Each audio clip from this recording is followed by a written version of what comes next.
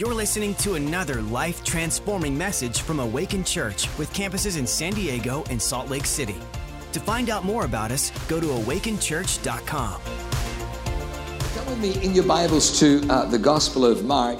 We're in a series at the moment, and I just want to make sure that I honor the time, because I know that God wants to do some stuff tonight. It's always a good thing to go to church. It's always a good thing to be in worship. It's amazing how many chains break off your life in worship. I was in Salt Lake City last week, and I can't remember. No, I think it was. I was in Salt Lake, but the word of the Lord came to me, Pastor Michael. But I released the word at the service, at the Wednesday night service. But the word came to me before that. What's very interesting is. I was looking forward to Emerge. I know that Emerge is coming up, Emerge Men's Conference. And there was a moment about probably 12 or 13 years ago where I had a gentleman who he kept telling me he was going to write a big check. He wanted to write a big check to help us. He kept saying that.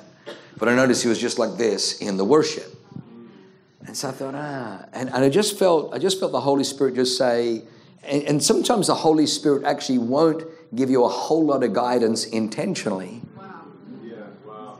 So you discover what's in your heart. Wow. That's true. And I just felt this check, like he wants to write a big check. We need, whenever you're starting a church, you need money. But I said, there's just something broken. He's just like this all the way through worship. So he wanted to take me out, and he wanted to know if he wrote a check, would the church do A, B, and C? And I said, actually, no, we won't. Yeah. And but I said, let me just ask you a question. I said, how come you never worship? And he said, well, my wife's the emotional one.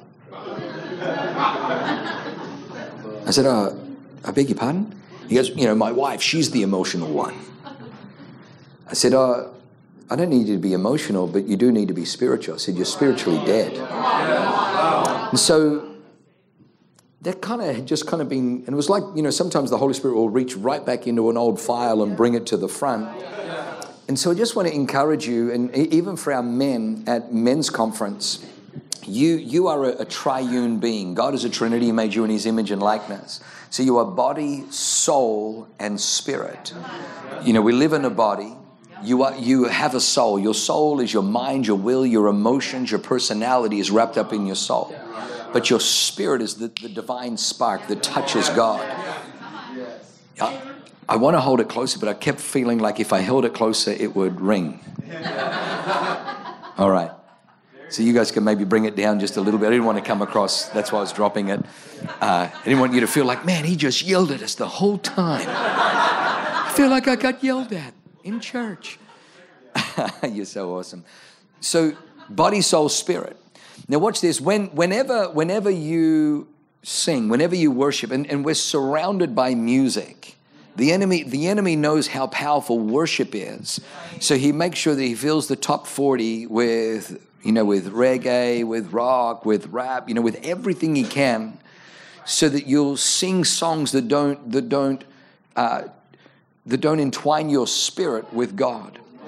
What's very interesting, and I've got to move on, but let me just kind of throw this out at you. It says in 1 Samuel 17, which is the chapter where David takes out Goliath, 1 Samuel 17.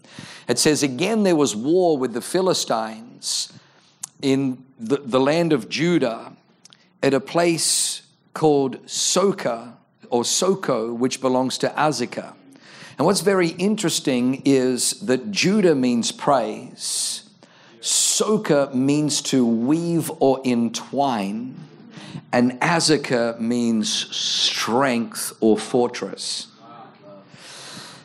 And it's very interesting that it was there where the Philistines gathered. And so I just want you to know that whenever you sing, whenever you worship, your spirit, the Bible says a man's spirit will sustain him on his sickbed. Your spirit gets energized by heaven. To have strength in the earth, you need heaven. Wherever Jesus went, heaven went with him. I like Tombstone. You tell him I'm coming and hell's coming with me. Jesus said, you tell him I'm coming and heaven's coming with me. The earth needs more heaven. So when you worship, and that's why when you least feel like worshiping, when the devil has thrown everything and then the kitchen sink at your head on the way to church, come to church and begin to lift your hands and just refuse to let the devil put out your light. Refuse to let him shut off your power. Say, devil, I'm going to go and get my power on. I'm going to the house of God. I'm going to worship. I'm going to get the light on. I'm going to get the fire on. I'm going to get the power back on. And then I'm coming to give you a whooping. If you're still there when I get home, I'm opening a can, devil. Sometimes you just got to open a can on the devil. What do you think?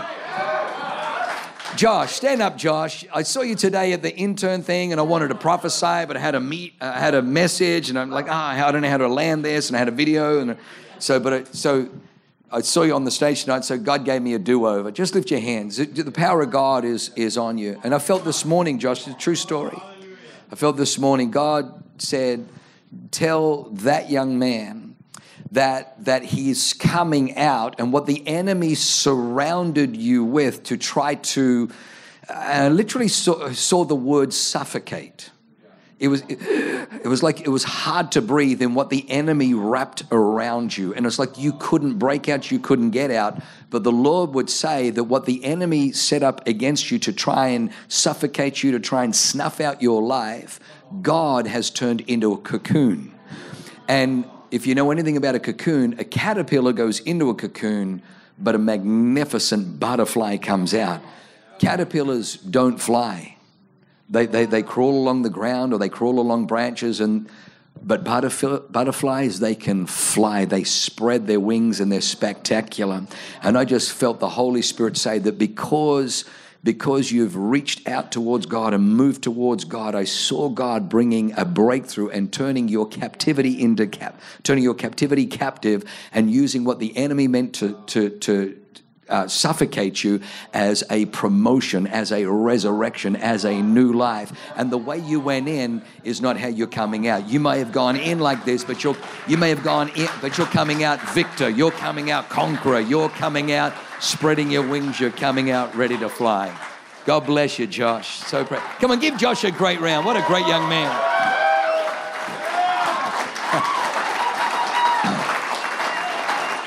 Amen. All right.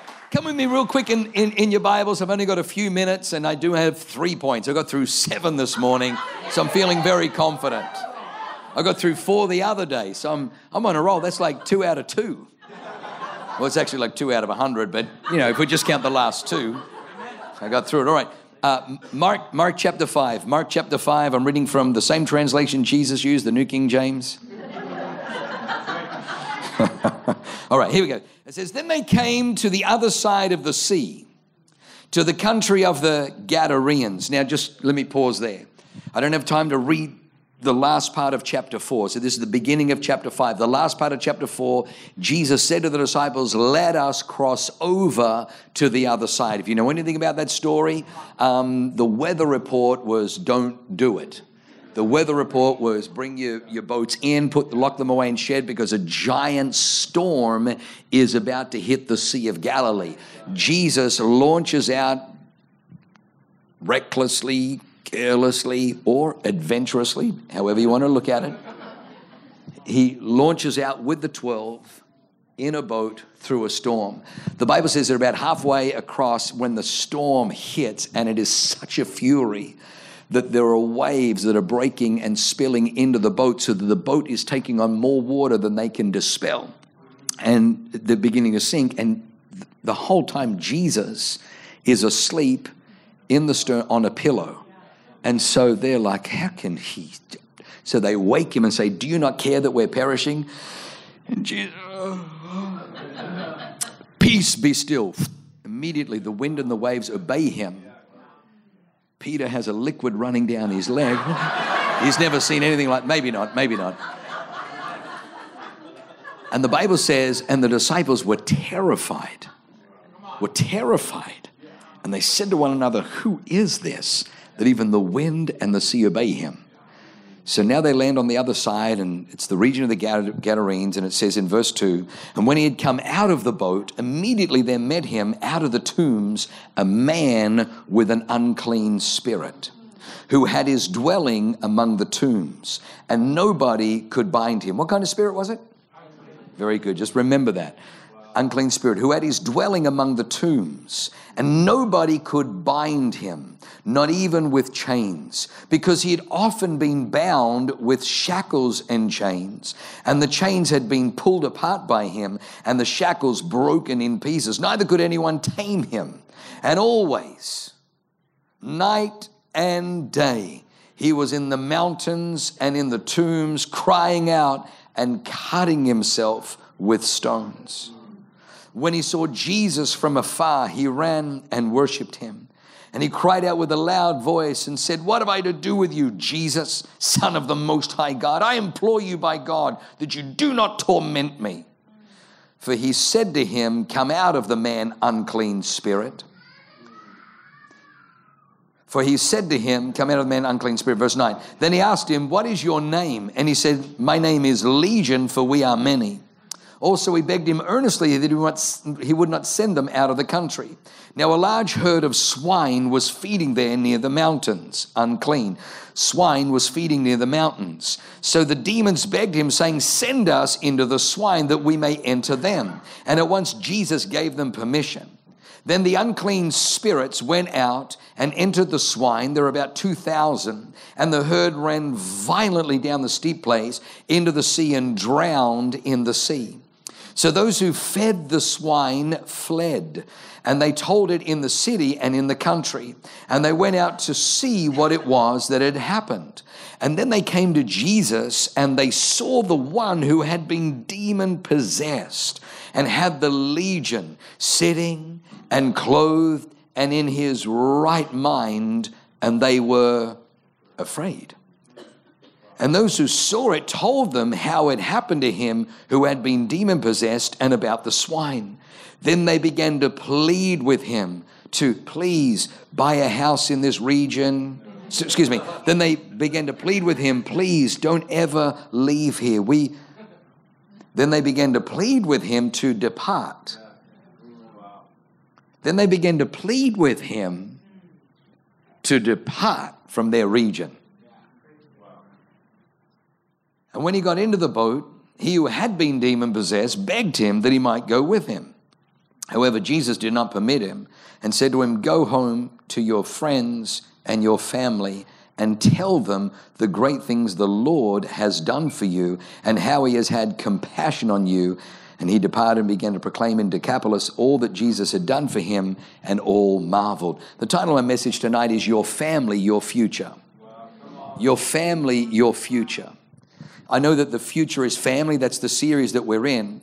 But I want to just kind of reverse that a little bit and just say to you that your family has probably the most profound and the most powerful, and it has it has the first impact on determining your destiny and determining the direction and the trajectory and elevation of your life.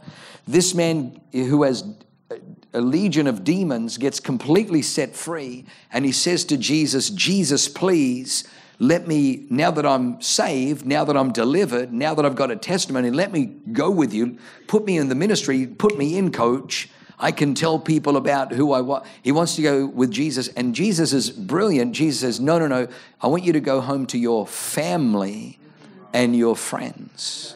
I want you to go to your family and your friends. It's very interesting because our first ministry is family.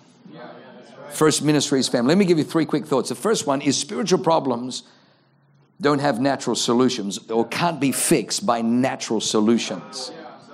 Can't be fixed by natural solutions. The reason I read or just abbreviated the story before is that the same God that had power over the wind and the waves is the same God. Now, Jesus is modeling to the disciples. Jesus is teaching the disciples often by words, but even more by example. The difference between Jesus and the Pharisees is what Jesus lived is what he spoke. What he spoke is what he lived. Not the Pharisees, not the religious people. What they spoke was very different to what they lived. Jesus called them hypocrites. He says, you bind heavy burdens and you put them on widows and you put them on, and you won't even lift a finger yourself. You're like whitewashed tombs. On the outside you look, but on the inside you're full of distortion and corruption and dead. And so Jesus didn't like the Pharisees.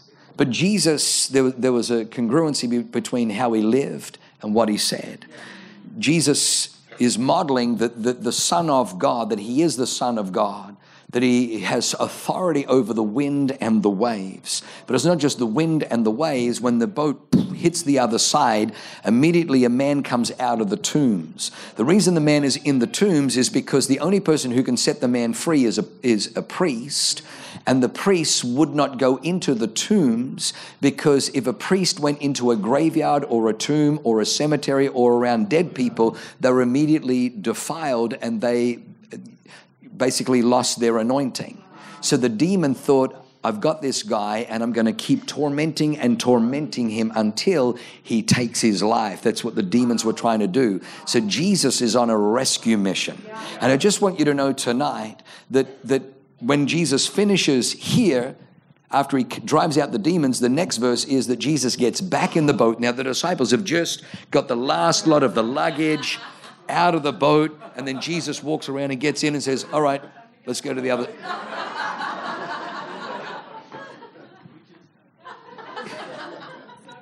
So I want you to know that the Jesus that's in the Bible is one who will travel land and sea to get to one person.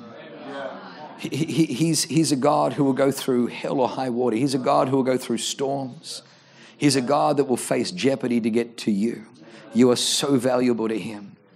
He didn't wait for he didn't say, bring the man to me. Jesus went to him. I didn't get saved in church. I got saved on a beach. I would love to tell you I found Jesus, but the truth is he found me. Long before I began looking for him, he was looking for me. Long before you reached out to him, he was reaching out to you. He was sending people. He was putting people in your path, in your way. Long before you began to call out to him, he was already putting people in your path. In fact, if you look at the moment you got saved, you begin to connect the dots where, wow, years earlier, a month, there was God there, and then I ran into there. Bam, long before. So the first point is that Jesus doesn't just calm the wind and the waves, but he has authority over the demonic. He has authority over the spiritual realm. You can't medicate a demon. You can't use natural remedies. The world will try to tell you that, hey, maybe we can medicate the symptoms. Maybe we can just make you so docile that you just coexist with this condition. But Jesus doesn't ask you to coexist. The world does that. The world wants to create drugs to get you to coexist with demons that are tormenting you, people cutting themselves, because the world has no authority. Let me just double down on that. It's interesting that these same people say, if you will just give us more power, if you just give us more authority, then we can control the wind and the waves. We want to fight climate change. And I want you to notice they're not calling it global warming anymore. 10 years of record cold temperatures. In fact, what they've done is they've taken out 1934, which was the hottest year on record before the Industrial Revolution, 1934. They've taken that out because that's the only way they can even get like a slight kind of, the earth might be warming by 0.01 of a degree. But if you put 1934 in, it's like this, it's on a cooling cycle. But be very, very careful of governments that can't fix the homeless situation. They can't control borders. They can't stop inner city crime. In fact, where a lot of these nitwits are, the crime is worse, the murder rates are worse, the drug trafficking's worse, the aggravated assault's worse, breaking and entering's worse, everything's out. But they want you and I to believe, hey, don't look at that, don't look behind the curtain. Don't look behind the curtain. Just give us more authority and more power, and we'll create a carbon tax. Because how many people know the wind and the waves? Carbon tax. And there's only one person in history who can bring climate change, and it's Jesus Christ. And I want you to know He did it for the welfare of His disciples.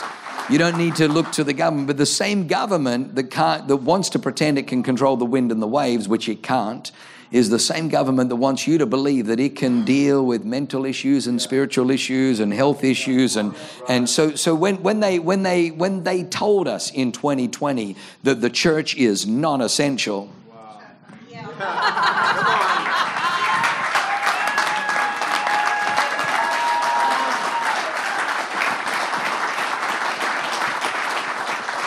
When we began to hear stories of people because of the isolation and the devastation and the lockdowns and not being able to know where their next meal is going to come from, and the rent check, the rent kept having to be paid, but they had no income. There was no one coming to their stores. There was no one coming to their gyms. There was no one coming to their restaurants. There was no one coming, and it was devastating. And the bills kept coming in. And if you want to demoralize a man, take away his work. There is nothing more devastating to a man than you fire him from a job. When a man loses his employee. Did you know when God created Adam, the first thing He did was gave him a job? There's something about man and his work. When two men meet, they say, "What's your name?" "My name's Peter." "Hi, Peter. My name's Jürgen." "Oh, hey, nice to meet you, Jürgen. What do you do?" This is the first question, because a man wants to know. A woman will say, "Man, I like you. Where'd you get your shoes? I like the highlights in your hair that catch your eyes. I have been blind, lady." No, but men want to know, what do you do? What's your... And so we began to see that the men were struggling with depression, and you know, before that we had about 30-something people in our recovery, and then it almost exploded to over 300 people. We had people that were contemplating suicide, and one guy put a gun in his mouth and pulled the trigger, and the bullet got jammed, and he dislodged that bullet, put it to the side of his head, pulled the trigger a second time, got jammed a second time. The phone rings. It's his dad. And his dad says, "Son, I went to this church on Sunday. I know it's Wednesday afternoon, but I'm picking you up. I'm taking you to church. You're coming to church." Picks him up. He thought, well, I'll try again after church. This might be good. I'll go.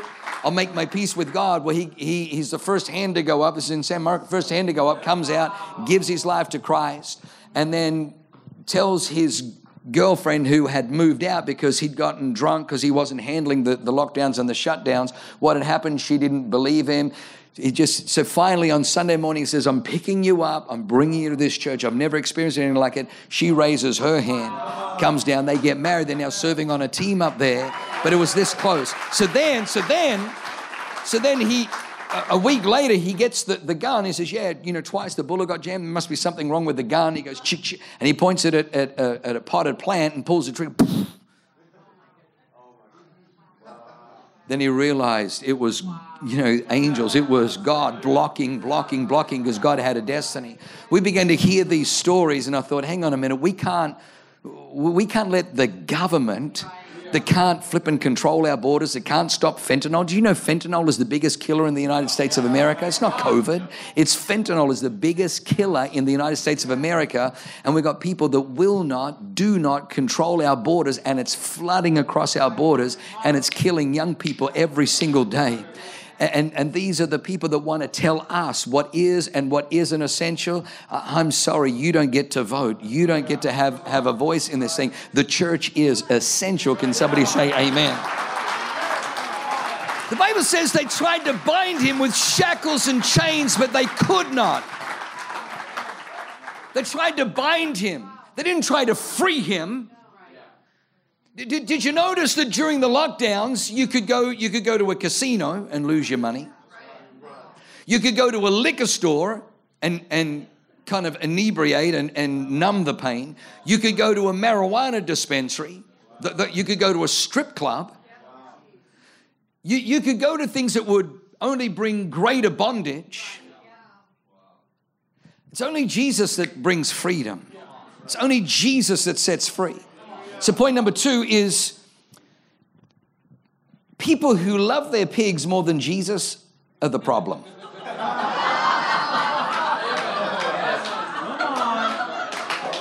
The Bible says that they came to Jesus and they begged him, they pleaded with him to depart their region. Like Jesus was the first one to get deplatformed. Long before I was banned on Twitter, long before I was banned on Instagram, Jesus was deplatformed from gatherings. They begged him to I'm thinking, the guy that you all heard groaning and howling at the moon and cutting himself with stones. He was clothed, seated in his right mind. It was a miracle. And you looked at the miracle and you looked at the miracle maker, and then you begged Jesus to leave. I thought, how could they do that? And the Holy Spirit said, because they love their pigs more than they love Jesus. See, for Jews to look after pigs, a pig is an unclean animal, and the Jews were not meant to, but these guys profited from looking after pigs. It's interesting that the man lived and he had an unclean spirit. It was a region that had given itself over to uncleanness. These people cared more about personal profit than they cared about individual freedom.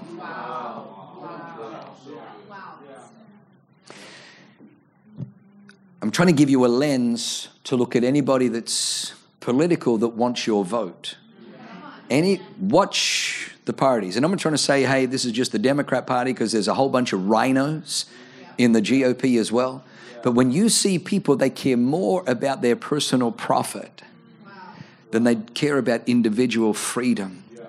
When they looked and saw that this man who was tormented, you see what those demons wanted to do, because when they entered the swine is unlike a human being. A human being, God gave a man a spirit. God gave you and I a spirit that has will, that has strength. Like you hear about some man and they broke that man's spirit, or you'll see a marathon runner and like beautiful Leanne, and she might be 5 miles from, and she's got pain in her legs and pain in her feet, but what is it that keeps her going? It's her spirit.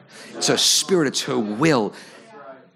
As soon as the demons entered the swine ran violently down the hill and plunged into the sea and drowned. Now here's a true fact. Pigs can swim. Pigs can swim, but they had no resistance to the demonic supernatural forces that wanted it. Jesus was showing this is what was those things were trying to do to him. And when they looked, they said, yeah, it's not worth it. We're not willing to change our habits. We're not willing to shut down the liquor stores. We're not willing to shut down the strip clubs. We're not willing to go back on our legalized prostitution. We're not. No. We want you to leave, Jesus. You leave. We don't care that he got set free.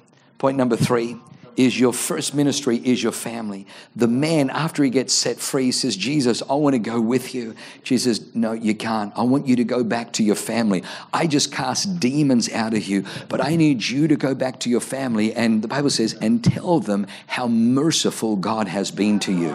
It's very interesting, because I would have gone back and told them how powerful God has been. But Jesus says, no, go back and tell them how merciful God has been. It's God's mercy that releases his power. It's God's mercy that releases his power. So many years ago, God said to me, Leanne and I, my Leanne, were having a fight. I know Brian never, but I was having an argument with my Leanne. And I was convinced I was right, Michael. Convinced I was right. And I may well have been, but God wasn't interested in my right and wrong. He just said, Jurgen, your wife is a product of your husbandry. Dear goodness, I didn't want to hear that. I'm I'm like, what? She's this, and then, and I can't remember the last time she read her Bible. And I'm, going through all this kind of stuff. And he's like, oh, she's a product of your husbandry. I'm like, oh, fudge, I don't want to hear that. And then he said to me, Jürgen, I'm watching you. I'm watching to see how you treat your bride to determine, he says, I'm measuring you. And one of the measuring rods I have is the way you treat your bride, because it'll determine how much of my bride, the church. And I'm like, oh, wow. And then I had to rethink my life. The word rethink my life is the word repent. Repent comes from a Greek word, metanoia. Meta means to change, noia, your thinking. I had to change the way that I thought. And I began to look at Leanne different. And I began to realize that my first ministry is to my bride. Then I realized it wasn't just to my bride, Pastor Lisa, it was also to my kids. My oldest son, Jordan, when he was just a little tacker, he used to love moormelon. What do you mean you don't know? Well, it's watermelon. But he couldn't say watermelon. He'd go moormelon. And I used to have to get out the little black yuckies, the little seeds. He just called them yuckies, and I had to get them out. And then this one day I bought a watermelon, and Mum cut it in half. It was a big one, and cut it in half, and I pulled out a little black seed. And I said, Geordie, and he was maybe 20 months old, maybe 2. And I said, this watermelon came out of this seed. He's like, ha, ha, ha, ha, because I was always joking. I'm like, no. I said, this big watermelon came out of this little seed. He's like laughing. I said, no, Geordie, this big watermelon came out of this seed, Jesus. He's like, Jesus? I said, yeah. And so I was trying to explain to him that this is how brilliant our God is. You put this little seed in the soil and God makes it grow, and a seed produces. It's like Jesus. We were so poor. Our earning was our salary was about $11,000 a year as youth pastors. The church never had money. They were always in debt. It was a real low socioeconomic area. And but I remember the circus came to town, and we would drive by and we would see the tents. And this one day we go past, and they're bringing these big cages on the back of trucks, and they had like these elephants and tigers, and my little Geordie was just like this. And I said to Leanne, I'm going to find out how much a ticket is. And they had tickets starting from about $12, but then they had ringside tickets that were $38. Now Leanne and I, once we paid all of our expenses, because back then we got paid weekly. Once we paid all of our expenses, we had $27 left. And so it was $38 for a ringside ticket. And I just felt the Holy Spirit say, just buy 2 ringside tickets, like break this poverty thing. So I bought 2 ringside tickets, and I'll never forget, it was at 7:30 at night, and it was winter, and we put his little jams on, his little slippers, and he had this cute little light blue bathrobe, and I was just expecting to get into the tent, the circus, the trapeze, and all that kind of stuff.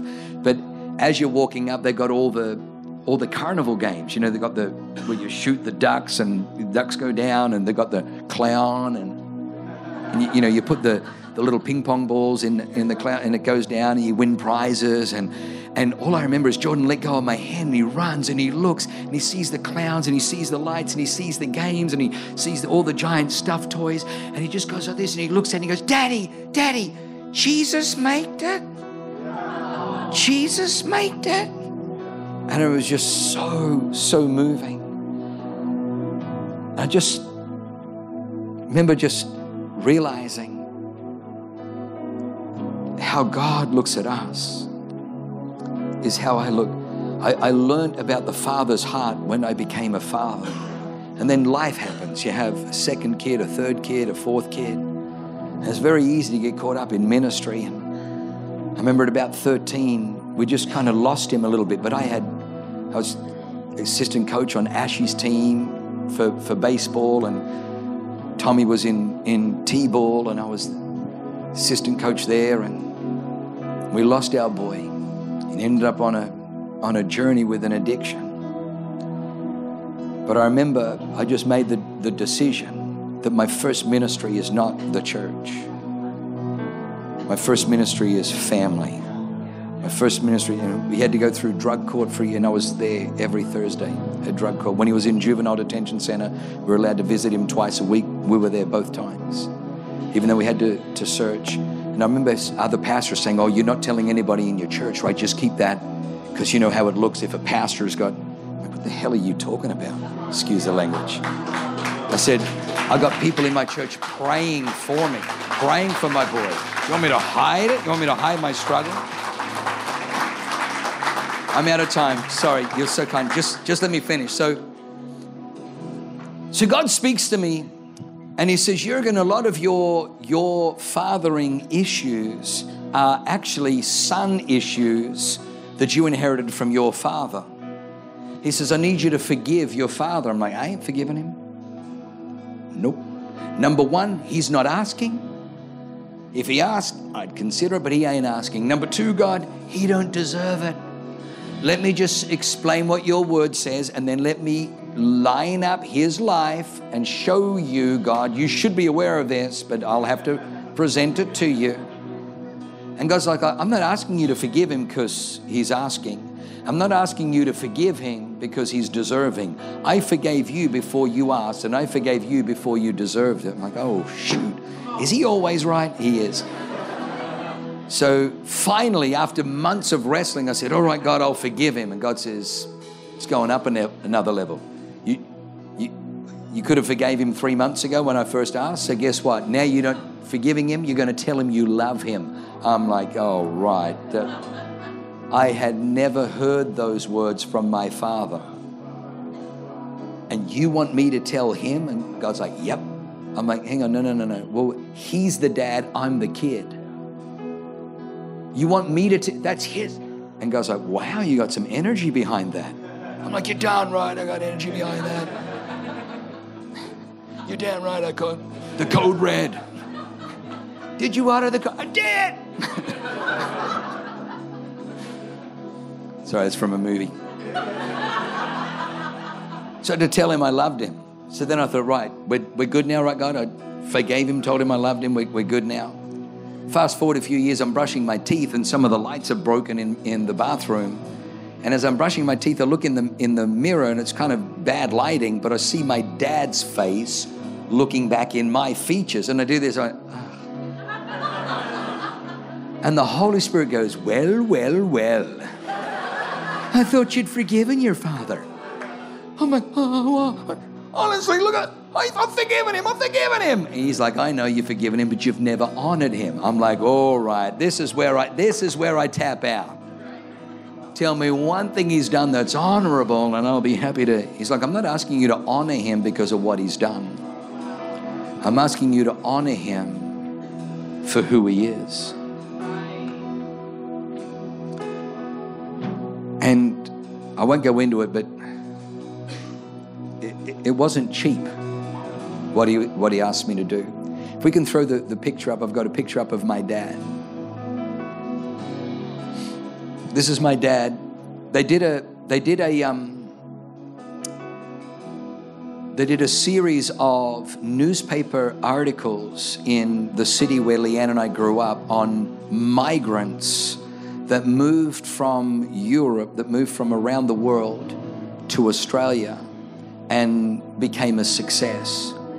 And so they did this with my dad, and that's just a snippet, but if you read down, it tells his story. And it tells a story about how he grew up in East Germany under communism and atheism, how his mother died when he was 5, and how his father remarried, but the woman that he remarried already had kids, and because they only had a little bit of money, she would take that money and she would cook for her kids and often leave him fending for himself. And if her kids broke a window or spilt something, she would protect her kids and tell his father that he had done it, and he would take the beating from his alcoholic father. And so he hated his stepmother, and then eventually at 14 ran away from home. At 18 he conscription. He had to go into the military. So he became a soldier, and then they placed him on the wall between the East and the West. And one night he was talking to his friend. He says, man, I'm just done with living under communism. I wonder what it's like on the other side. Do you ever wonder what it'd be like to be free? Well, back then you got money if you dobbed in a defector. And so his best friend supposedly went and told the authorities, told the Stasi, that he was contemplating. So they arrested him and they put him in a concentration camp for 22 months. The night he got out of the concentration camp, they dropped him off at his apartment. He said he never went in. He just sat on the front step and he waited till 3 a.m. And then at 3 a.m. he ran across the minefield because he was going to get out of East Germany one way or the other. Either he'd step on a mine and be gone, or he'd make it across, because he knew that the minefield was the least protected. And he got over the wall, and if you look at Berlin, and then you go all the way down here to where I was born, Tuttlingen, you can't get further away from Berlin than Tuttlingen. Tuttlingen is right by Strasbourg, which is in France, and right by Zurich, which is in Basel, which is in Switzerland. It's kind of right down the bottom. Like I was born 30 minutes and you're across the border in France, or 25 minutes and you cross the border in Switzerland. He went as far away as he could. And then because there was a severe winter, he moved from there on a one-way ticket with my pregnant mum to Australia. And I didn't see any of this until I honored my father. As soon as I honored my father, God said to me, when you finish Bible college, you had two options, the Gold Coast in Australia or Manukau. And I said, I don't want you to go to the Gold Coast. I want you to go to Manukau. And you went to Manukau City, New Zealand. You're away from Leanne. They had no job. There was no salary. You just went in faith. He says, and then after 7 years there, I called you back to Sydney. But you went to Sydney to a church that had no job, that had nothing for you, no promise. And you stepped out. And then 7 years after that, I said, I want you to go and start a church in San Diego. And you knew nobody. There was no church here waiting. He says, you didn't even realize, but the DNA of courage that was in your father is in you. The DNA that is willing to run across a minefield is in you. I never saw it. I never saw it because all I saw was his failures. All I saw was the beatings. All I saw was the coming home drunk. All I saw was the times he beat mama, my little brother beat me. All I saw was his weakness. All I saw was his iniquities, his transgressions. But when I honored him, God opened my eyes and I began to see, my God, you were the first pioneer. So I got to speak with my dad a couple of months ago. I speak with him every week now, but a couple of months ago, and he started crying. And he told me a story. He said, yeah, when I ran away when I was 14, I was on the farm and I was working on the farm. And there was a farmhand. He was 70. His name was Gustl, which is a typical German name. He says, and every time I used to walk in, he said, here comes the Heiligen Ronald. Here comes the Heiligen Ronald. Heiligen is holy. And he says, I used to say, why do you call me that? He says, there's something holy about you. He says, I used to just laugh it off, and now I look at you, and you got that church. And he goes, oh, blank. I'm so blanking proud of you with that church. And then he's telling me how he lives on the 22nd floor. Annette that lives on the 21st floor. He was telling it that I'm his son's a pastor in America, and he goes, hey, have you ever heard of YouTube? Have you ever heard of YouTube? I'm like, yeah, I've kind of heard of it. Yeah, you're on YouTube. Did you know that you're on YouTube? I said, I kind of have a clue that I'm on YouTube. Yeah, and Ed says, she's been listening to you, changed her life. You changed her life. Blank, I'm so proud of you. Come on, let's stand to our feet.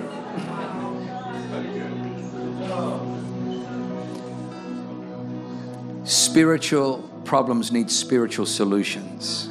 Can I just tell you, quite often physical things have a spiritual root. I remember when I was in Bible college, very first year in Bible college, I had a friend who asked me to go and speak at his youth camp. And forgive me tonight. I know I used the H word, H-E, hockey stick. I know, forgive me. And so my language was a little bit colorful back then. And so I'm thinking, what do I preach to teenagers? And I thought, I just felt like I'm going to preach on heroes. And back then, the governor Schwartz, was like, kill me now, and then there was like Sylvester Stallone, Rocky, this guy, Adrian, so I'm, Jean-Claude, I'm doing all these impersonations of heroes, and I said, listen, I got one hero that kicks all their aspects, and but I didn't put pecs on there, and all these kids are looking at me like that, and I said to the youth pastor afterwards, I said, what did I say? Because you can't say that word. I'm like, that's a bad word too? Because I just, I eliminated the big ones. I didn't realize there were some little ones you had to eliminate as well. I'm like, shoot. And so anyway, that was so I could smell the kitchen. So I walk into the kitchen, and there was this lady, and she was she'd volunteered in the church, and she's, making lunch, and she's kind of making this it's like a big chili. It's like this big, in Australia they call it like a shepherd's pie. It's mincemeat and, carrots and beans and potatoes and all that kind of stuff. And she's in there. And I noticed she's got her arm in kind of two walking stick things, like aluminum ones. And anyway, I just felt the Holy Spirit say, just go and pray for her. Just, bless her. So, I said, oh man, that smells really good. And I just put my hand on her back. I said, do you mind if I pray for you? She goes, oh no, please. So I start praying for her. And I'm trying to think, I'm in Bible college, and so we're learning all this theology, and I thought, I'm gonna pray an impressive prayer. Heavenly Father, we beseech thee this day. I'm doing this. But nothing was, it was stupid. But anyway, as I'm praying, I said, in Jesus, and it was a bit weird. And I thought she must have slipped on something, and so I said, Jesus. It's weird. And so I'm like, Jesus. And, Jesus. And every time I said Jesus, and I'm like, something's going on. Like, pretty cluey here. Something's going on. And then all of a sudden I look, and her eyes have rolled back, and she starts growling like a dog. And so I realized I better take action because something crazy is going on. And so I said, in the name of, and this thing just screams. She falls to the ground. She starts writhing around on the ground. She's screaming, telling me she's going to F and tear me apart and do all this stuff. And I said, no, you're not. You're coming out in the name. And this authority comes. So these demons come out. That was the Friday night of the youth camp. The next day, Saturday morning, she comes walking in, and she comes over to me and hugs me and starts sobbing and sobbing and sobbing. She says, I got healed. She said, I had what the doctors called a degenerative back disease. I was in so much pain that I could only walk with those things. After you prayed for me and those things left me, she says, I felt no more pain in my back. She's completely healed to this day, completely set free. So I say that to say that physical things don't have authority over spiritual things, but quite often spiritual things mess up in the physical. So I want you just to lift your hands high to heaven. I want you to know that Jesus Christ will travel through storm. He'll travel through hell or high water to get to you. David said this, if I was to make my bed in hell, behold, you would come for me. You would come for me even in hell. I speak right now to any person that is tormented, that is vexed by any demonic force. And I declare, demon, there is no place you can hide. You thought you could hide in the tombs, but you couldn't, because we serve a Jesus. We serve a Savior. We serve a God that will go across land and sea, that will sail through a storm, that will go into the tombs, that will go into the regions of darkness, that will go into the regions of defilement to set us free, to set the captives free. I break every chain, every shackle, every fear of torment. I break it now in Jesus' name. Anxiety, anxiety and depression, I break your grip now. I loose these beautiful people. I declare that Jesus Christ is the Savior. He's the healer. He's the deliverer. He has power over wind and waves, but He has power over demonic forces. And I break every spirit of lust. I break every spirit of perversion. I break every unclean spirit. I break your grip now in Jesus' name. I break spirits of rejection. I break it now in Jesus' name. I break those who are tormented by what they eat, eating disorder. I break it now. I break the spirit of anxiety now. And I declare freedom in this house. I declare freedom in this house. And Father, right now, I pray for those who in their family, there's been wounding. There's been wounding in families. Keep your eyes closed and your hands lifted. I love my team. We have the most extraordinary team. But you know, the craziest thing is my team, my pastors, all my campus pastors are extraordinary preachers. They're extraordinary leaders. Many of them are marketplace, successful and fruitful. There's not one of them that hasn't had to go through deliverance or hasn't had to go through healing and reconciliation because of the breakdown in their families, the breakdown, abuse, neglect between them and a father or them and a mother. And if that's some of our most powerful leaders, I know that that is a word for you today. Let the Holy Spirit, who's your helper, let the Holy Spirit, who's a guide, let Him come to you and let Him begin to whisper to you. For me, it was forgive your father. He might be saying that to you. Then He said, I want you to tell him that you love him. It was the hardest thing. For some, it might be you need to honor them. For some of you, it might be you need to write a letter. For some of you, you might need to write a letter of all the things that they've done, all the things, all the times where they hurt you and disappointed you. And then when you finish, don't send it. Throw it into a fire. And before you throw it in the fire, say, Father, I release them like you've released me. You'll find a weight will roll off you. But I'm telling you, the reason the title of this message is Your Family, Your Future, is because quite often the things of our past, if we don't deal with them, they rob from our future. Don't let your future be robbed by things from your past. I'm going to hand back to Pastor Mike. I know the ministry team's going to come out. The band's going to sing one last song.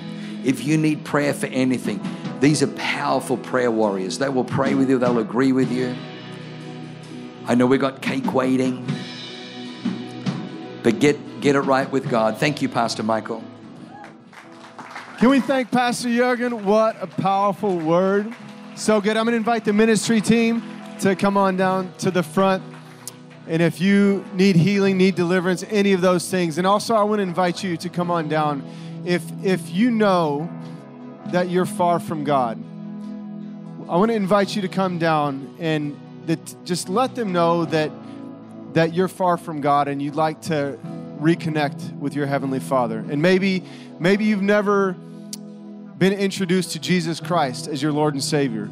Then just let them know, and they're going to say a quick prayer with you. Just invite you to accept Jesus as your Lord and Savior, to come into a heavenly family that is your forever future, your forever home. So can we do that now? Can we bring the ministry team down to the front? And anybody who'd like prayer for any of those things, please come down. I'm going to invite the team to bring a song. Invite you. Thanks for listening. To find out more about our locations, team, and what we do here at Awaken Church, go to awakenchurch.com.